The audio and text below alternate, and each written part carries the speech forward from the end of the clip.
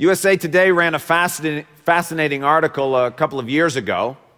The title of the article is, "Could Insecurity Be the Secret of CEOs' Success?"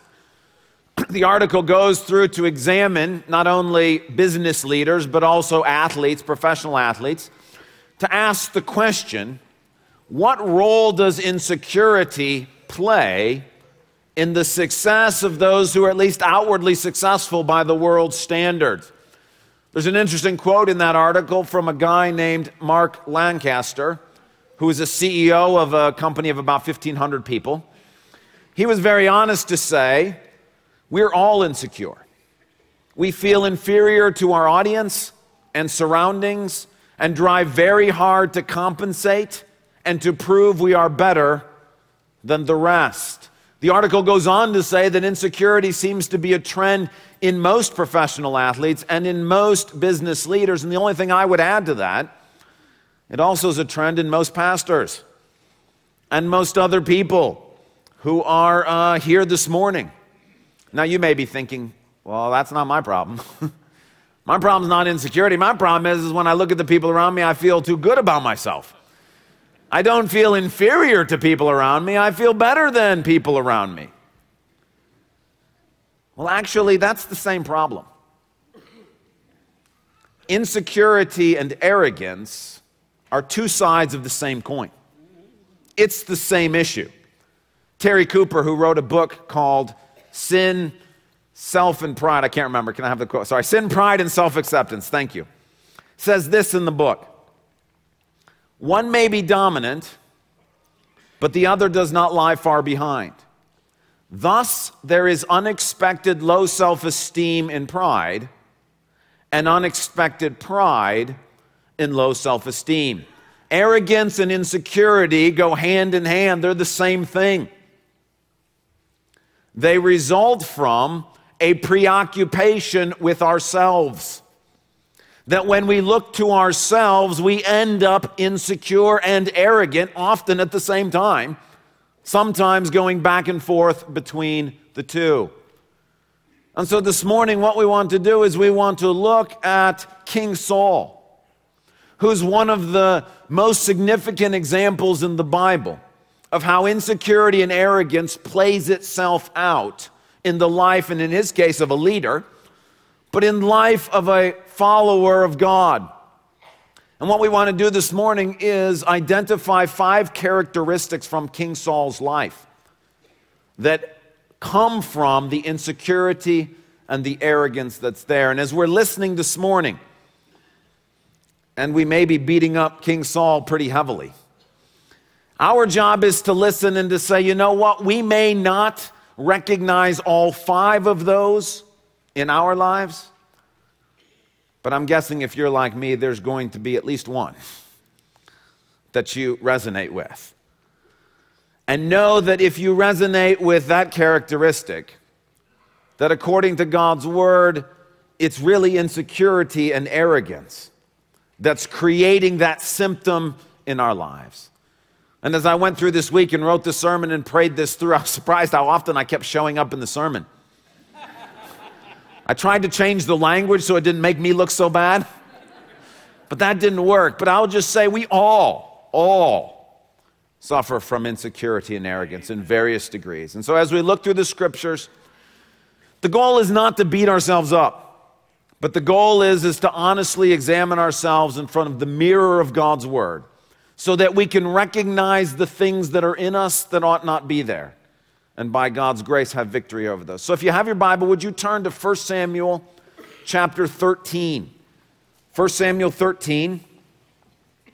It's page 199 in the Bibles the church provides. As we've said all year long, we're taking Samuel in narrative chunks, which means that there's too many verses for us to read this morning. We're covering 3 chapters today. 13, 14, and 15. They're all centered around this same theme, this same idea of the issues that arrogance and insecurity can raise in our lives. My encouragement to you is read these chapters at home. Read them for your quiet time. Read them in your small group. Read them in your family. Go back through and read these stories. What we're going to do today is just simply pick out key verses that demonstrate what's going on. I'm going to try to tell us the story of the narrative to take us through. In 1 Samuel 13 to 15, there's two major battles going on that the Israelites are fighting. The first one is in 1 Samuel 13 and 14, and it's a battle against the Philistines. The Philistines have come because Saul and his son Jonathan, Saul is the newly appointed king of Israel, they've begun sort of guerrilla warfare on the Philistines and to attack different Philistine outposts in Israel. Well, the Philistines finally get tired of it, and so they summon an army and they gather at a town called Michmash. Saul gets an army together and he gathers at a town called Gilgal, which is right by Michmash. The problem is that the Israelite army is a lot smaller than the Philistine army. And when reports begin to filter into Gilgal about how big the Philistine army is, how many chariots they have, how many warriors they have, the people in the Israelite camp, it says, are quaking with fear. Now, while they're gathered at Gilgal, they're waiting. They're waiting for Samuel the prophet to come so that he can engage with the Lord for them before they go into battle. Well, while they're waiting, men keep deserting because they hear about the size of the enemy army, and every day different people, hundreds of people, leave. Some go and hide in caves, some try to escape across the Jordan River, and Saul's watching this situation unfold, and he thinks every day my army's getting smaller and smaller. Where is Samuel? When's he going to get here? And actually, there was an appointed time. It was 7 days after they first gathered that Samuel was supposed to show up. And in the morning of the 7th day, he still hadn't come. Saul looks at the situation and says, look, if I don't do something, we're going to have no army left at all. So instead of waiting for Samuel, he offers the sacrifices to God himself. He says, look, we need the Lord's blessing. Let's just get this sacrifice done. Let's get on with it. So he gets together and he has the offering of the burnt offering, and he offers that to the Lord. And just as he's finishing offering that sacrifice, Samuel shows up. And we pick up the story in 1 Samuel 13, verse number 11. What have you done? Asked Samuel. Saul replied, when I saw that the men were scattering and that you did not come at the set time, and that the Philistines were assembling at Michmash, I thought, now the Philistines will come down against me at Gilgal, and I have not sought the Lord's favor. So I felt compelled to offer the burnt offering. Here's Samuel's reply. You acted foolishly. You have not kept the command the Lord your God gave you. If you had, he would have established your kingdom over Israel for all time. But now your kingdom will not endure. The Lord has sought out a man after his own heart and appointed him leader of his people, because you have not kept the Lord's command. Now, wait a minute. What exactly did Saul do that was so wrong here? I mean, you read this and you think, well, really? Is that a terrible crime? He wants the Lord's favor. Samuel hadn't shown up. He offered the offering himself. Okay, maybe it wasn't the best thing to do, but really? Rejected as king for that? What's the crime here? Well, as so much in 1 and 2 Samuel, you have to look beneath the surface. The crime's not in the outward actions. The crime's in the heart. That's why Samuel says to him, you didn't obey the command the Lord gave you. The command he's referring to is the command from 1 Samuel 12. When Saul is commissioned as king, Samuel says to Saul, you must as king serve the Lord and fear him and him alone. You must fear God alone. See, the problem is that Saul is afraid like the rest of the people.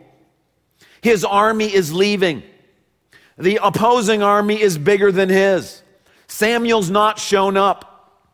And so at this moment, instead of looking to God, he looks to himself and he thinks, if I could just offer this sacrifice, men wouldn't leave. If men don't leave, I'll have more men and a more likely chance to win.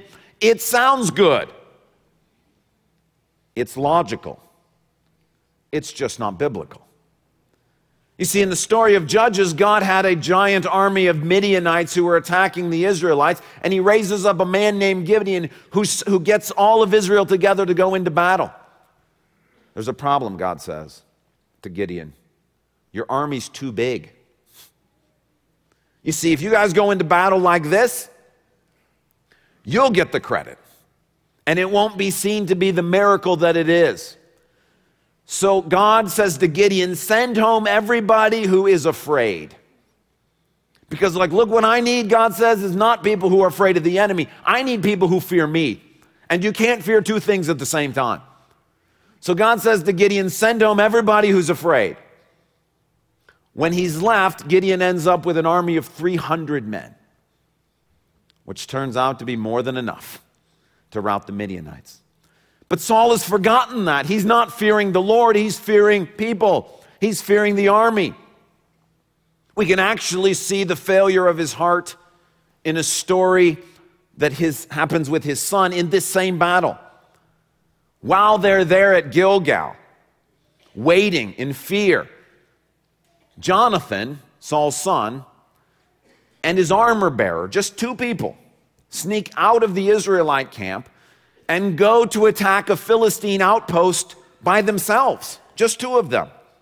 Look in chapter 14, verse number 6. Jonathan said to his young armor bearer, come, let's go over to the outpost of those uncircumcised fellows. Perhaps the Lord will act in our behalf. Nothing can hinder the Lord from saving, whether by many or by few. You see that? That's the attitude Saul's supposed to have. Jonathan thinks, well, there's two of us. That's plenty. If God wants to save, all he needs is just one person. And even then, he doesn't even need that. Jonathan gets that his heart should be for the Lord. That's what's missing in Saul. Saul's looked not to God for salvation like Jonathan, his son, is doing. Saul's looked to himself. If I can get this sacrifice done, I can keep these men from leaving. They will rally to my cause. We'll have more men, we'll be able to fight, and we can win. The problem is that when you're preoccupied with yourself and not with God, it always creates insecurity and arrogance. When we think we're the solution to our problems, the result will always be insecurity and arrogance. And here in this first example, with Saul and Samuel's confrontation, we see the first characteristic or symptom of insecurity and arrogance. It's back in verses 11 and 12 when Samuel comes to confront Saul. And he says to Saul, what have you done? What does Saul say? He's like, I did the only reasonable thing. My men were leaving. The army of the Philistines was too big. You didn't come. What's Saul doing here? He's blaming everybody but himself. He's making excuses for his action, and that is the first telltale sign of insecurity and arrogance. The problem is that Saul's had a failure of heart. His son Jonathan says God can save whether it's one person or two people or 20 people. Saul is afraid, but when he's confronted, he won't own it. He won't admit it. He's trying to protect his self-image.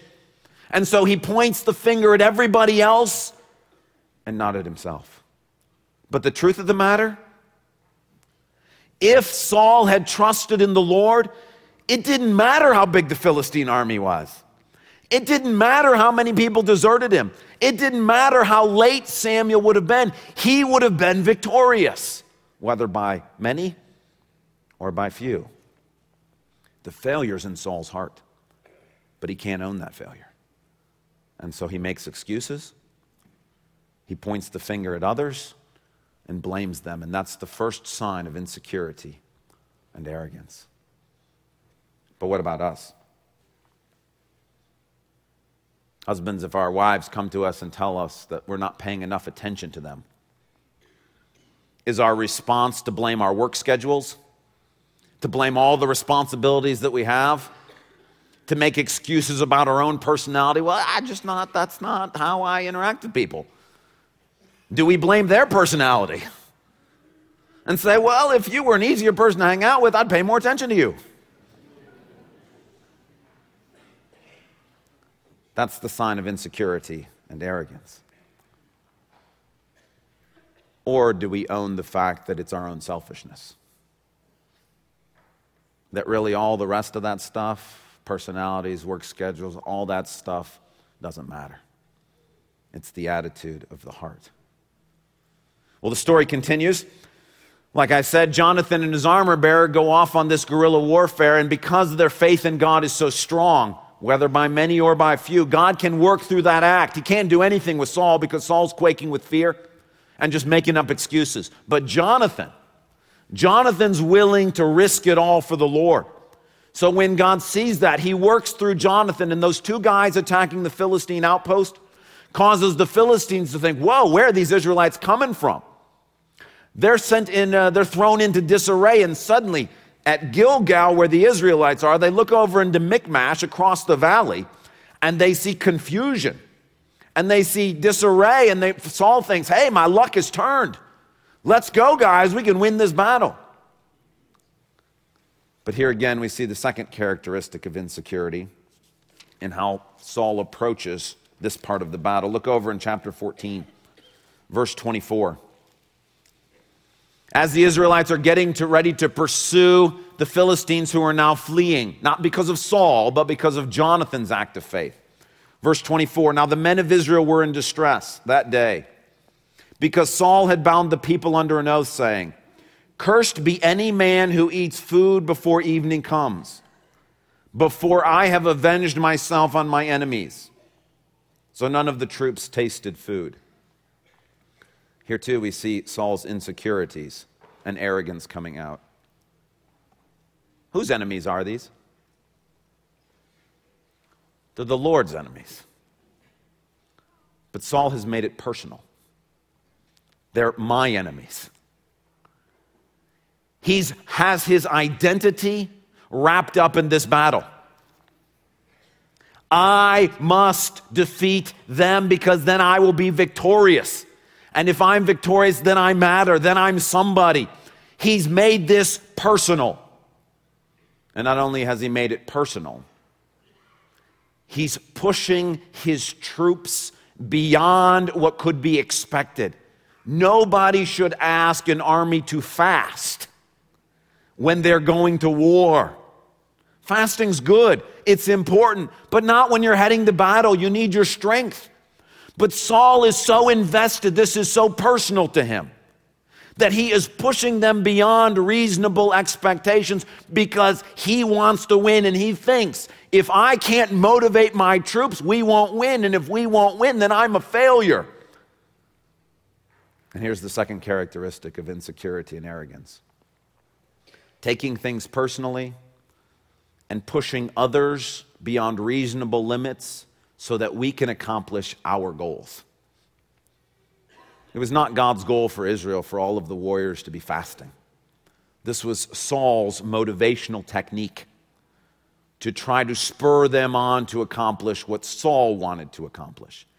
He's taken it personally, and he will not allow anyone to rest or eat until he accomplishes his personal goal. That's insecurity and arrogance driving that. But what about us? If our daughter doesn't get a part in the school play, do we take that personally? And sit down with the teacher and determine, I'm going to give that teacher a piece of my mind until I talk him or her into giving my daughter a part. That somehow our daughter's failure to get a part in a play negatively reflects on us and we take it personally and becomes a personal vendetta for us. Or do we go home and sit down with our daughter and say, I've been too soft on you. You're going to go back and do those piano lessons. You're going to go back and do those acting lessons. And you're going to start now, and we're going to get ready for next year's play because you're going to be the star. That's our goals. We've taken it personally. And we're pushing our children beyond reasonable expectations Not because this is what God wants for them, but because it validates us. That if they get the part, then we get the glory. Is that what we're doing, or are we seeking to encourage our children and others to do what God wants them to do, to fight the Lord's battles? Well, the story continues. Jonathan, who's out doing the raid that turns the whole battle on its head, is not there when the instructions about not eating are given. Remember, he's out fighting. Saul's back mobilizing the troops. Saul has no idea why the Philistines are now fleeing. He doesn't know his son's over there causing it to happen. Jonathan doesn't hear the instructions, and while he's out, he takes his staff, dips it in some honey, and eats it. And he thinks, man, this was great. I feel my energy being restored. He's got a bit of a sugar rush. Well, the other troops who see Jonathan do that, Jonathan's come back to join the Israelites. When they see him, they're like, you're not supposed to do that. Your dad said no one is allowed to eat anything. And at that point, Jonathan's like, what? That's the silliest thing I've heard. But it turns out that Saul finds out that somebody has broken his rule. So he casts lots and figures out it was Jonathan.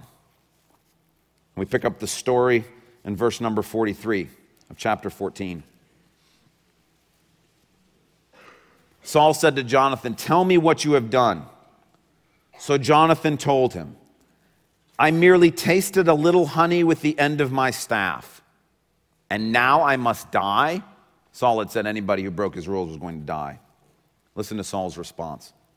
"May God deal with me, be it ever so severely, if you do not die, Jonathan." Now at this point, the army steps in and is like, "Saul, have you lost your mind? He's the one who rescued us. He's the one the Lord's been working through, and now you want to kill him?" Saul does in this case relent, and he doesn't kill Jonathan. But here we see the third characteristic of insecurity and arrogance. Insecurity and arrogance manifests itself in outbursts of anger and out of proportion harshness. Outbursts of anger and out of proportion harshness. Saul thinks that his leadership has been challenged. He must show himself to be a strong leader. There can be no mercy. There can be no grace. No one can challenge my leadership, even my own son. That's insecurity and arrogance talking. But what about us? I picked on husbands earlier, but wives. What about when your husband comes to you with suggestions about how you could do the family schedule differently, or suggestions about the way the budget might be done differently? Do you respond with an outburst of anger and say, "Fine, do it yourself. If you don't like the way I'm doing it, do it yourself. I'm never going to do it again"? That's a bit out of proportion for the suggestions that are being made. It's a sign of insecurity or arrogance. What about us when someone challenges our leadership or the rules that we've made? Not God's rules, our rules. The rules that we've made to try to motivate people to do what we want to do. When someone challenges those or disobeys, do we respond with an outburst of anger and out of proportion harshness? You're fired. Or do we respond with mercy and with grace, with long suffering and with patience? The story goes on, chapter 15. Here now we've switched from the battle against the Philistines to the battle against the Amalekites. But Saul's insecurity and arrogance continues to manifest itself. Samuel sends Saul off to war against the Amalekites with the word of the Lord, some very specific instructions about what he's supposed to do. He's supposed to go into the Amalekites and wipe them out. Kill the king, kill everybody, kill all the livestock. Everybody's supposed to die. Saul goes in and is victorious. After the victory, we pick up the story, verse number 12 of chapter 15. After the victory, it says, early in the morning, Samuel got up and went to meet Saul. When he gets there, he was told, Saul has gone to Carmel. There he has set up a monument in his own honor and turned and gone down to Gilgal.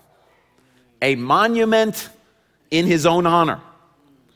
Not a record of the victory God had won. A monument that says King Saul defeated the Amalekites. Have you seen the recent State Farm commercials with Aaron Rodgers in them? You know the one, there's career day, and they're in the classroom, and little girl raises her hand and says, the person before Aaron Rodgers, she's a State Farm agent. She helps people. What do you do? And Aaron Rodgers replies, well, I'm a quarterback. And one of the other kids says, oh, no, he says, I play football. And one of the other kids says, that's not a job. And so Aaron Rodgers, who's the quarterback of the Green Bay Packers, replies, well, I won the MVP last year. To which another little kid replies, our teacher says that trophies are for those with self-esteem issues.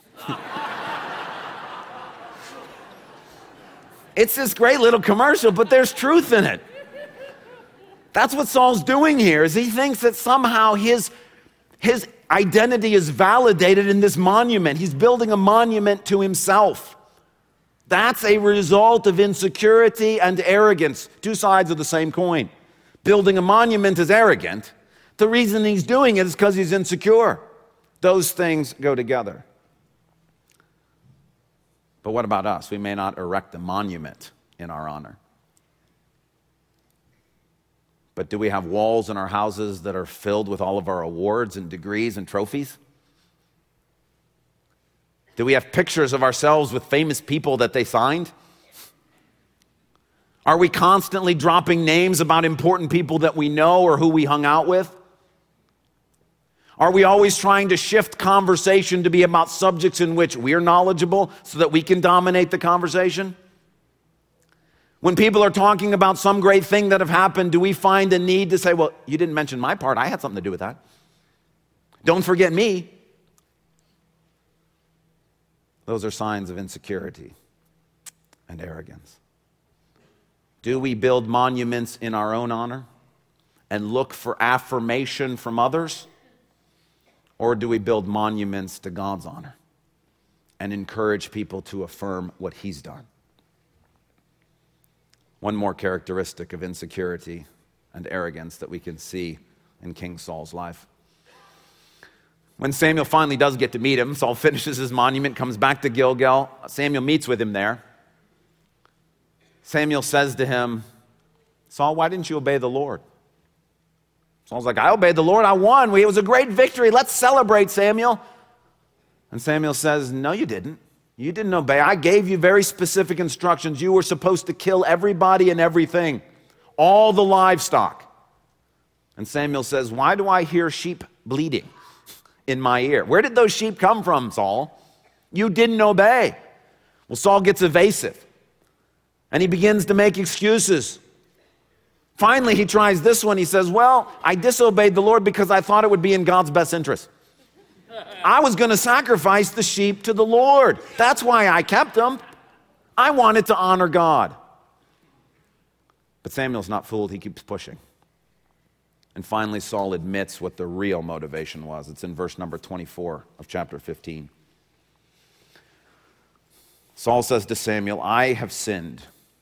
I violated the Lord's command and your instructions. And here's why. I was afraid of the people, and so I gave in to them. The fifth characteristic of insecurity and arrogance, it manifests itself in people-pleasing. That we find ourselves more afraid of what others think of us, motivated by what others want us to do instead of what God asks us to do. That the men who've been to battle are like, finally we won a victory. They say to Saul, hey, the last time you made us fast, we should eat this stuff. And Saul was more afraid of them and what they thought of him than what God thought of him. We see that actually in another instance a few verses later. Verse 30. After Samuel has confronted Saul, Samuel turns to leave. Saul grabs the hem of his robe. And this is what he says to him, verse 30. I have sinned, but please honor me before the elders of my people and before Israel. Come back with me so that I may worship the Lord your God. Come and honor me in front of the elders of Israel. Saul is more worried about how the elders are going to see him than how God sees him. He's more worried about his relationship with the people than he is about his relationship with God. He's worried if Samuel doesn't come back with me, people are going to ask questions. Rumors going to start. Where's Samuel? Does he not approve of what Saul does? Saul doesn't seem to care what God thinks. He's only worried about how his image looks to other people. That's that same people-pleasing tendency. It's wanting our image to be such that the people around us, that we keep up the facade. Insecurity and arrogance that's driving that in King Saul. But what about in our own lives? Are we more worried about what the other kids at school think of us and maintaining an image with them rather than worrying about keeping God's rules about morality? In our small group, are we afraid to share the sin that we've committed or the things that we've struggled with because we're hoping we don't want anybody to find out the problems that we have? I really wanted to write a sermon on insecurity and arrogance that didn't apply to me at all. Because then I don't have to own up to all of you that I struggle with it just like you do.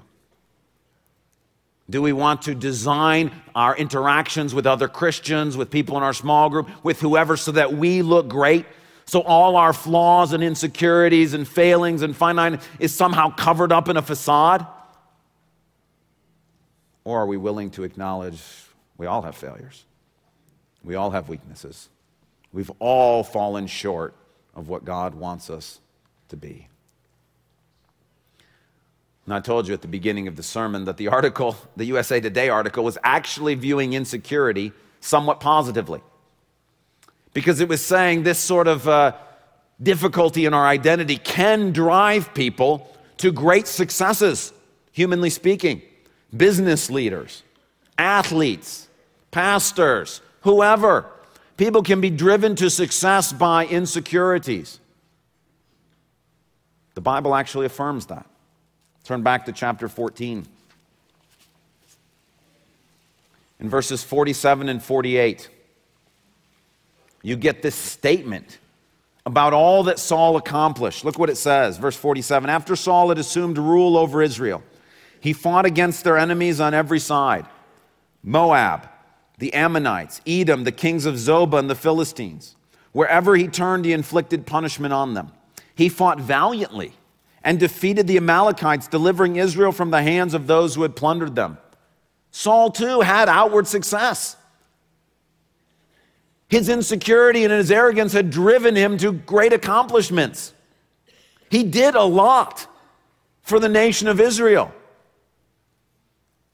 But it's interesting that out of these 3 chapters, his outward accomplishments is relegated to these 2 verses. Because the point is that we think outward success, athletic, ministry, business, family, outward success, the end justifies the means. And if it's our insecurity that drives us, if it's our arrogance that drives us, that's okay. But not in God's economy. This is not the last word on who Saul is. The last word of who Saul is given by Samuel in chapter 15, verse 23.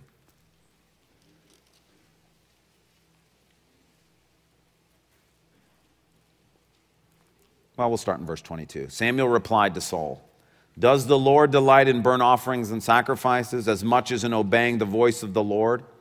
To obey is better than sacrifice. To heed is better than the fat of rams." And then here's Saul's epitaph. "For rebellion is like the sin of divination, and arrogance like the evil of idolatry. Because you have rejected the word of the Lord, he has rejected you as king." Say, well, what about all Saul's accomplishments?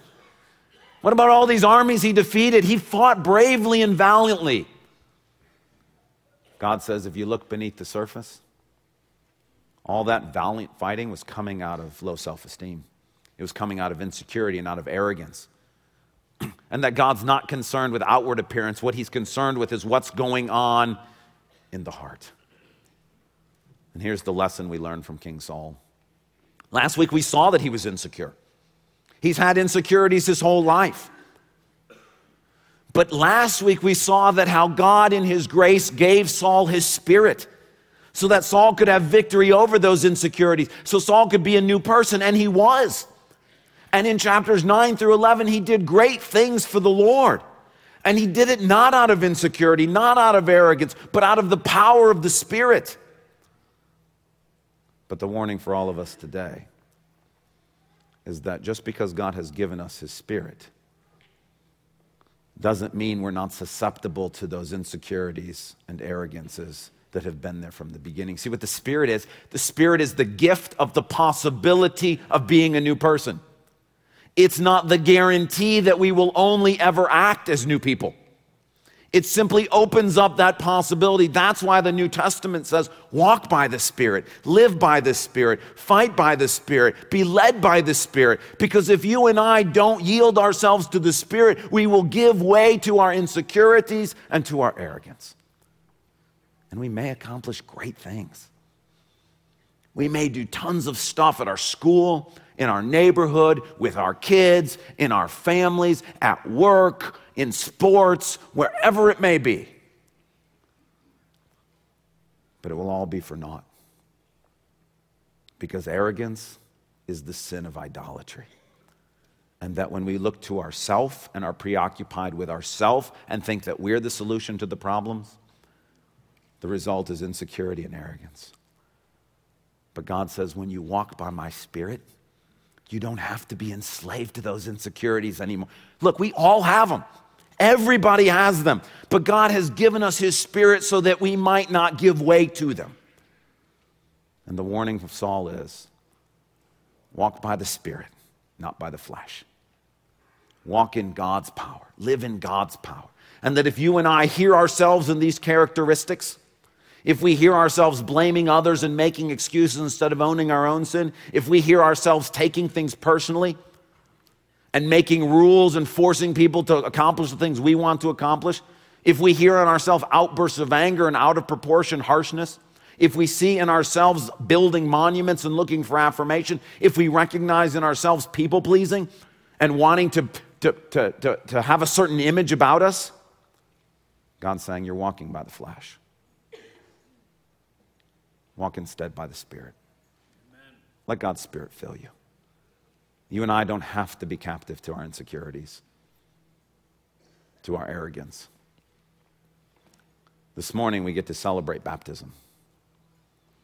And the great thing about baptism is it takes our focus off of us and puts it on God. You see, when we're preoccupied with ourselves, it results in insecurity and arrogance. When we stop and think, I didn't do anything for this salvation. God has given it freely to me. It allows us to focus on God. That in baptism we celebrate that our own best was not good enough, but that God has caused us to be buried with Christ and raised again with Christ to new life. In baptism we celebrate the possibility that as believers in Jesus we don't have to be bound by insecurity and arrogance. Instead we can be new people.